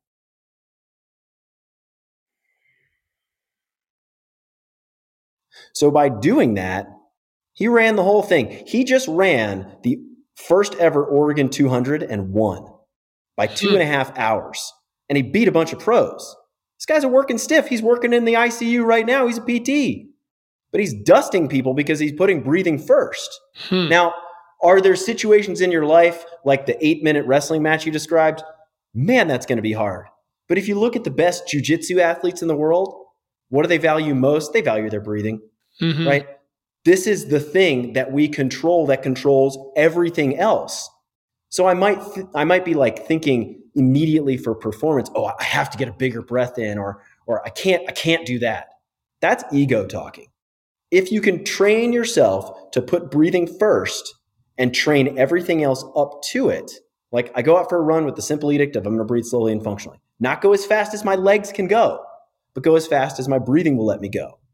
You do that, very quickly it starts to come along, right? I've seen people, whether it's kids or people in their 90s or pro athletes or weekend warriors, everybody can get this. Yeah. And it's just a matter of applying it to whatever you're doing. So you can fill in the activity, and I feel confident that it can be done, but it can't be done without these mechanics. You cannot maintain nose breathing unless your diaphragm's firing first. If you're just using the top hand of the bellows and using your neck and shoulders, nose breathing is going to be impossible. The air is moving too fast. You're going to collapse your nostrils, and you're going to be pissed, and you're going to be scared because you're going to feel all that CO2 building up. But instead, when you're breathing slowly and functionally, you kind of start taking, almost like you said, of wow, I feel really calm. You start taking that sort of meditative aspect of breathing and applying it to whatever you're doing. Yeah. So, for me, I don't really love the word meditation. It just bristles me a little bit, only because if you're, because when I hear, perfect example, on that podcast we were referencing before, where those two wonderful guys, right, they were sort of talking about their road towards it. Everybody has to qualify, I'm not really into meditation, but then I blah, blah, blah, and went into it, right? So meditation evokes a certain image. Yes. And let's face it, if you're some, rancher from Eastern Oregon and you have a heart attack and you're my patient in the ICU and I say, okay, let's talk about meditation, you're going to be like, get the fuck out of here, buddy. Right? But if I say, okay, we're going to talk about your breathing. All right. What about my breathing? I'm breathing fine. Here we go. And then we're in, so it's just how we're talking about it. But you better believe he's getting all the meditative aspects, whether he's sitting up and walking around the hospital room or it's the ultra runner. So when you go out there and think, okay, for my run, I'm breathing deeply and slowly, you're going to basically meditate the whole time. Yeah. You're going to be sort of feeling your body and sensing your body and hearing the sounds around you and kind of keeping that big picture thinking happening without even realizing it. So we don't actually have to call it meditation and scare people off, even though I know it doesn't scare some people. It's a powerful tool for many, many people. And I've realized that, holy crap, by pursuing breathing, I actually became a pretty great meditator. But if we can just shift that language and make it approachable, meet that person where they are, I think we're going to get more converts. That's why we're going to get more people believe it. That's why I talk about awareness, right? I much prefer that term. And even why I use mind fitness instead of mental health. It's the same thing to me. Yeah. Like people go, oh, mental health. I don't want to talk about that. But if it's like, oh, it's why I knew you and I were going to connect, because like you care about the language. I was just sitting there like, I won't lie. I was so expecting somebody to just like spout a bunch of breath work at me and make me roll my eyes. And even one of my like cohorts in this PT group was like, she's like looking at me to see what happens because she knows my propensity for it. But I just sat there and like took notes and was like, yeah.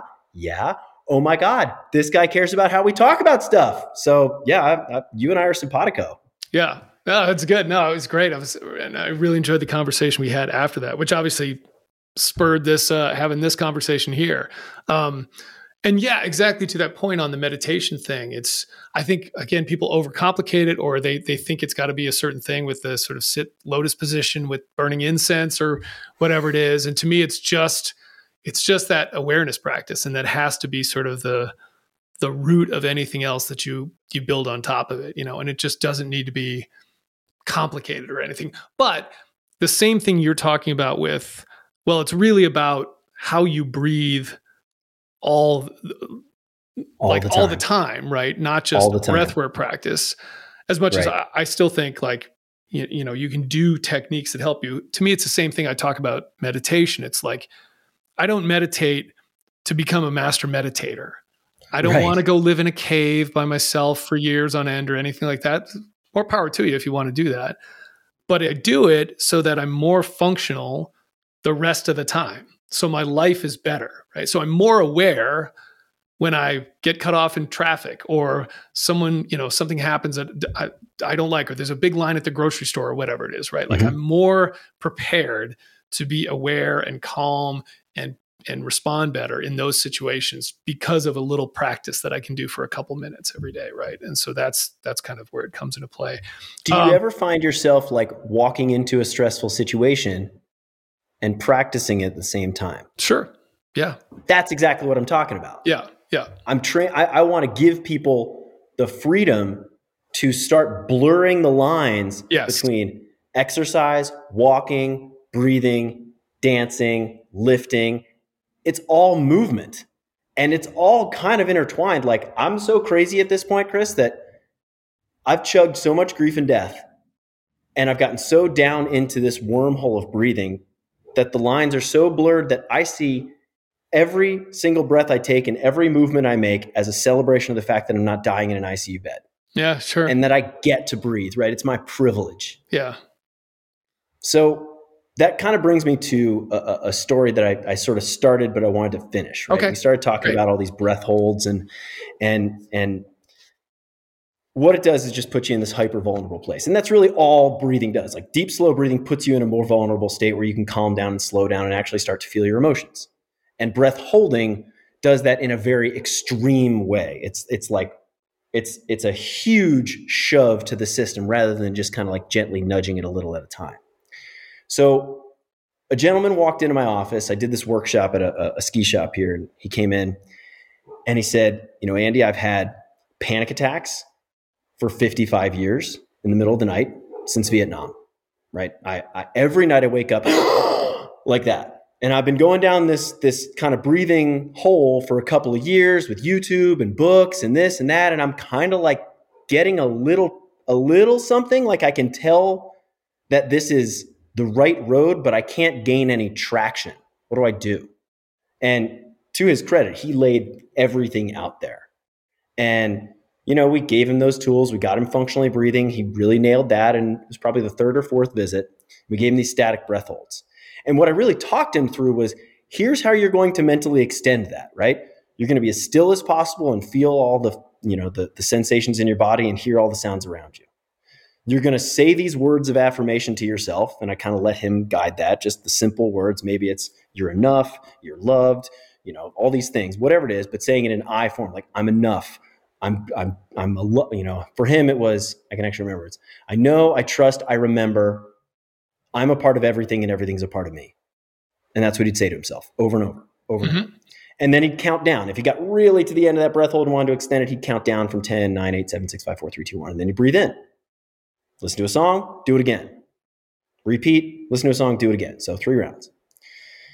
He did well, and I watched him laying there. And on that 3rd round was the first time that he finally like inhaled functionally. And we actually did 4 or 5 rounds that day to kind of get used to it. The first couple, it was like really hard for him to breathe in functionally. But he sort of settled in. And I watched him laying there, and I just watched these tears just start rolling out of his eyes. And I didn't make a thing of it, but I just said to him, I was like, so, how'd that go? He said, I felt a lot of powerful things I'm not used to feeling, is what he said. It's okay. And the marching orders were, do this first thing in the morning. First pee, and then do this first thing in the morning, because that sort of sets you up for the evening of sleep. And he emailed me. I'll never forget this. I got an email in my inbox at 7:30 in the morning that just said, you are a healer. Because he slept for the first time in 55 years. Yeah, wow. And I'm not saying it's the only tool, but I've watched this work on some pretty powerful cases of insomnia, panic attacks. It's even working with Tourette's. Yep. Right? All these complex neuromuscular psychosocial disorders that we throw drugs at, and we throw exercise at, and we throw counseling at. This is kind of all those at once, right? Because you're doing the therapy in there. You're talking yourself into this state of calm in a very vulnerable state. You're using your breathing to send neurologic signals that are helpful, and you are showing up. I tell people it's not about how long you can hold your breath. It's about showing up to do it and prioritizing yourself first.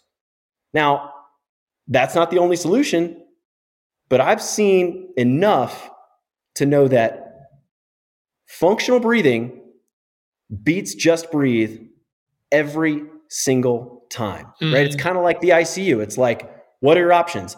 Lay in bed or don't. I'm choosing don't. Hi, I'm Andy. Nice to meet you. I'm better than nothing. Let's get out of bed, right? That's basically it. Hi, I'm Andy. Nice to meet you. Here's functional breathing. I think this will be more helpful than just breathe. And all we do is just weave that in to your entire life. That's your core strengthening. That's your sleep strategies. That's your emotional regulation. Do you know that breathing is actually a nonverbal language between creatures? So one of the things we talk about all the time is like auto-regulation, like calming myself down, but I can actually calm someone else down. So horses do this to humans, and humans do it to humans, right? If a kid is, on the spectrum and they've got a lot of sensory integration issues and they really can't seem to regulate, you put that kid on a horse and it tends to work. Part of the reason is that horse breathes like 6 times a minute and it just chills this kid out, because whichever nervous system is more dominant there is going to start to affect the other one. And the same thing works like with my 5-year-old, right?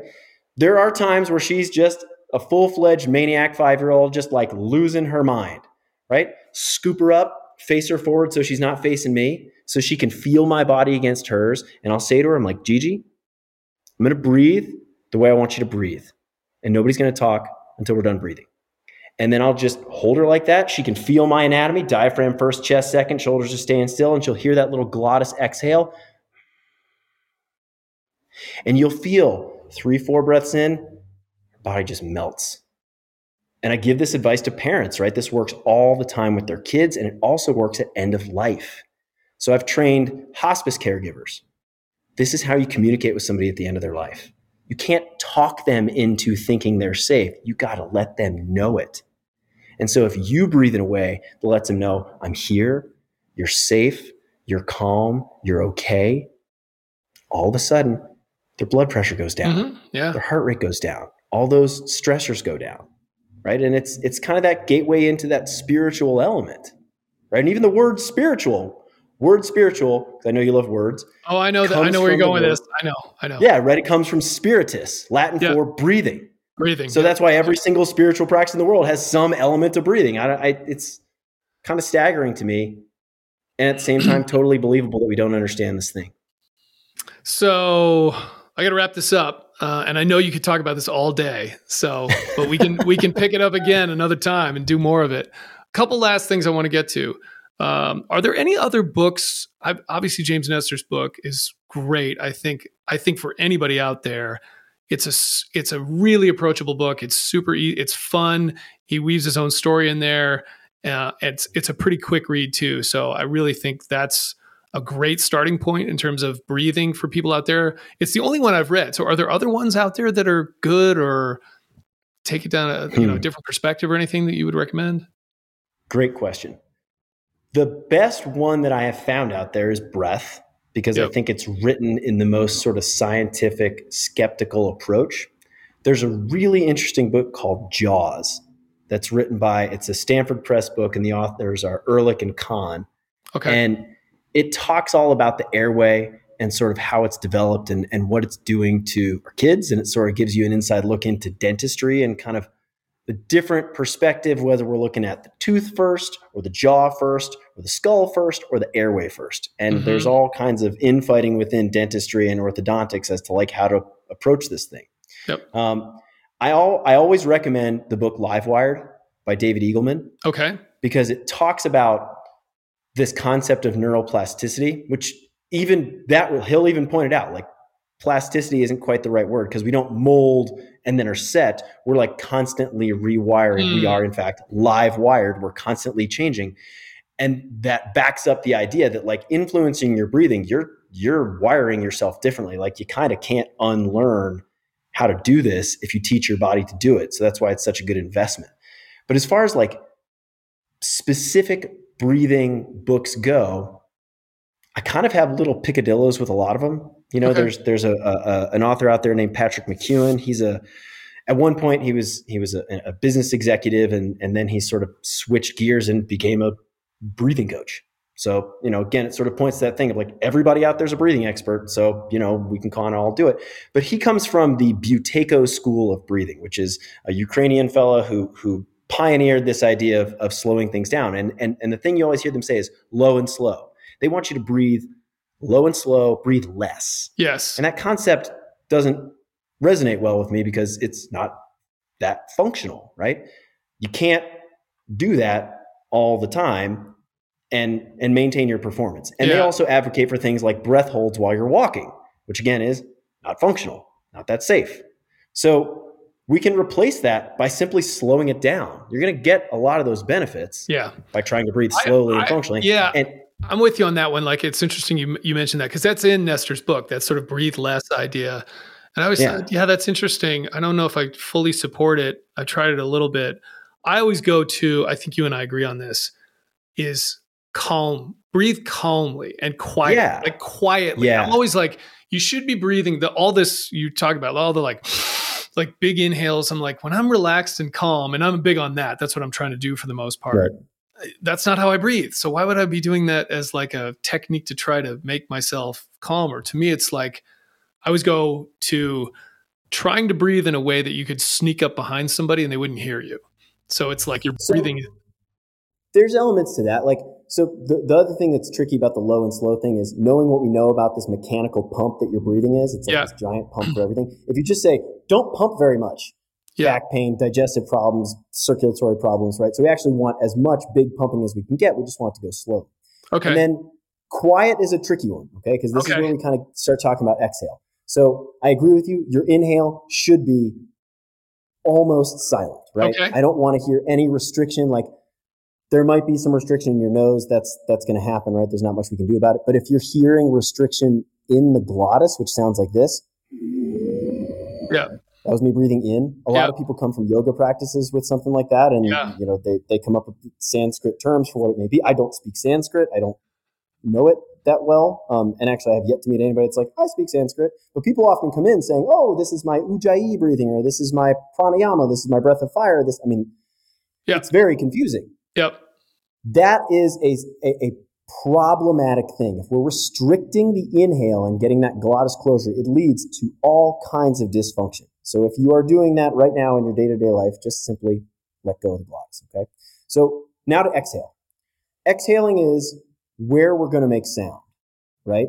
Exhaling is what I'm doing right now to talk to you. Yep. Exhaling is how I sing. It's also how I make that little whisper that I made with the glottis on the way out. Yep. So that can be really helpful. Okay. So there's times when you want to be quiet, but it's physiologically super duper important that a human be loud. You know, that same patient that we're talking about, the gentleman with the 55 years of panic attacks in Vietnam. Of all the tests that we do in this initial intake, we do a video of your breathing mechanics. We do, carbon dioxide tolerance measurements. We measure the size of the breath you can take, but we also do a sustained vocalization. Basically, I time how long you can sustain 64 decibels. Just like that. That was the hardest test for him to do. Because as soon as he heard his voice, it was like, no, shut it down. And his whole posture is this like flexed forward, closed down. Looks like a kid who just got screamed at and put in the corner. Mm-hmm. Okay?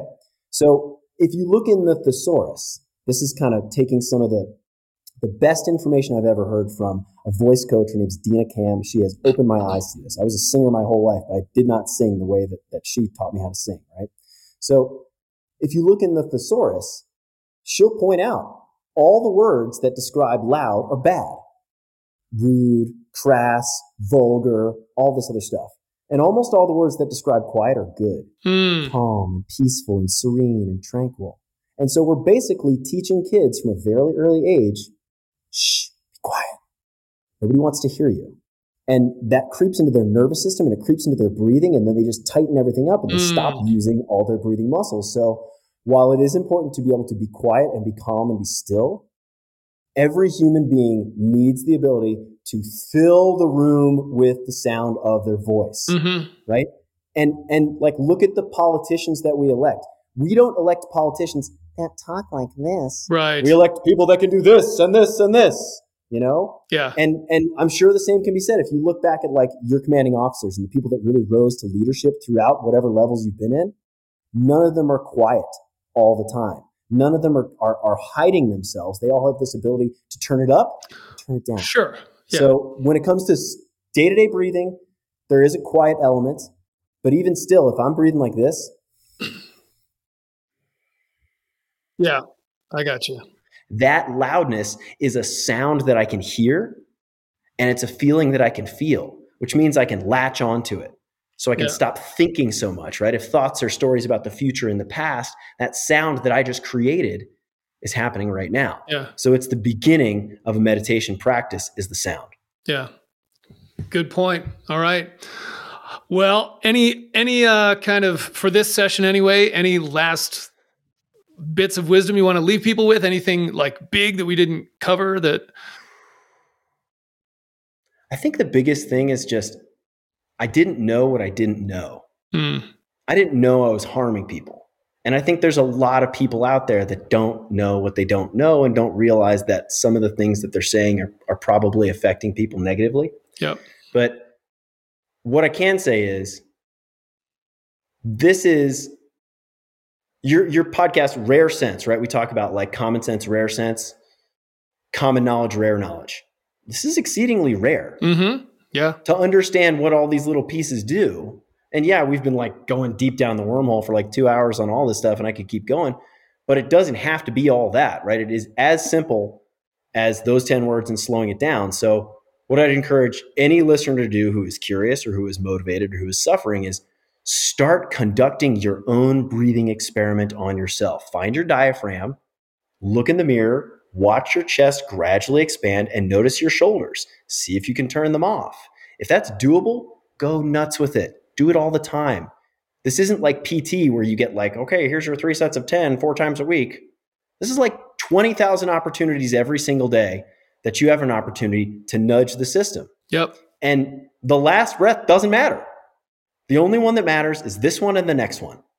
So if you can kind of approach breath thinking just in terms of those finite things and breathing in terms of this big, amazing concept that might be the single most impactful and powerful thing you do all day, I think you're going to be in the right zone. Cool. We'll leave it with that, man. It's a great message to send people off with. All right. If people are curious for more, I do have a website. It's academywestperformance.com. They can check that out. We have online courses and we have individual care. We work with people all over the world. And my favorite thing to talk about is your breathing, Chris. Awesome. And you're where? You're in Oregon. Yeah. I'm in Oregon. I'm in a beautiful town called Bend, Oregon. Oh, nice, nice. We didn't even go over that you're in Bend. That's awesome. We both live in very nice places. All right, brother. That's not Cool. by accident. Cool. No, no. So until next time, man. Cool. Thank you, Chris. I appreciate it. Thanks, bro.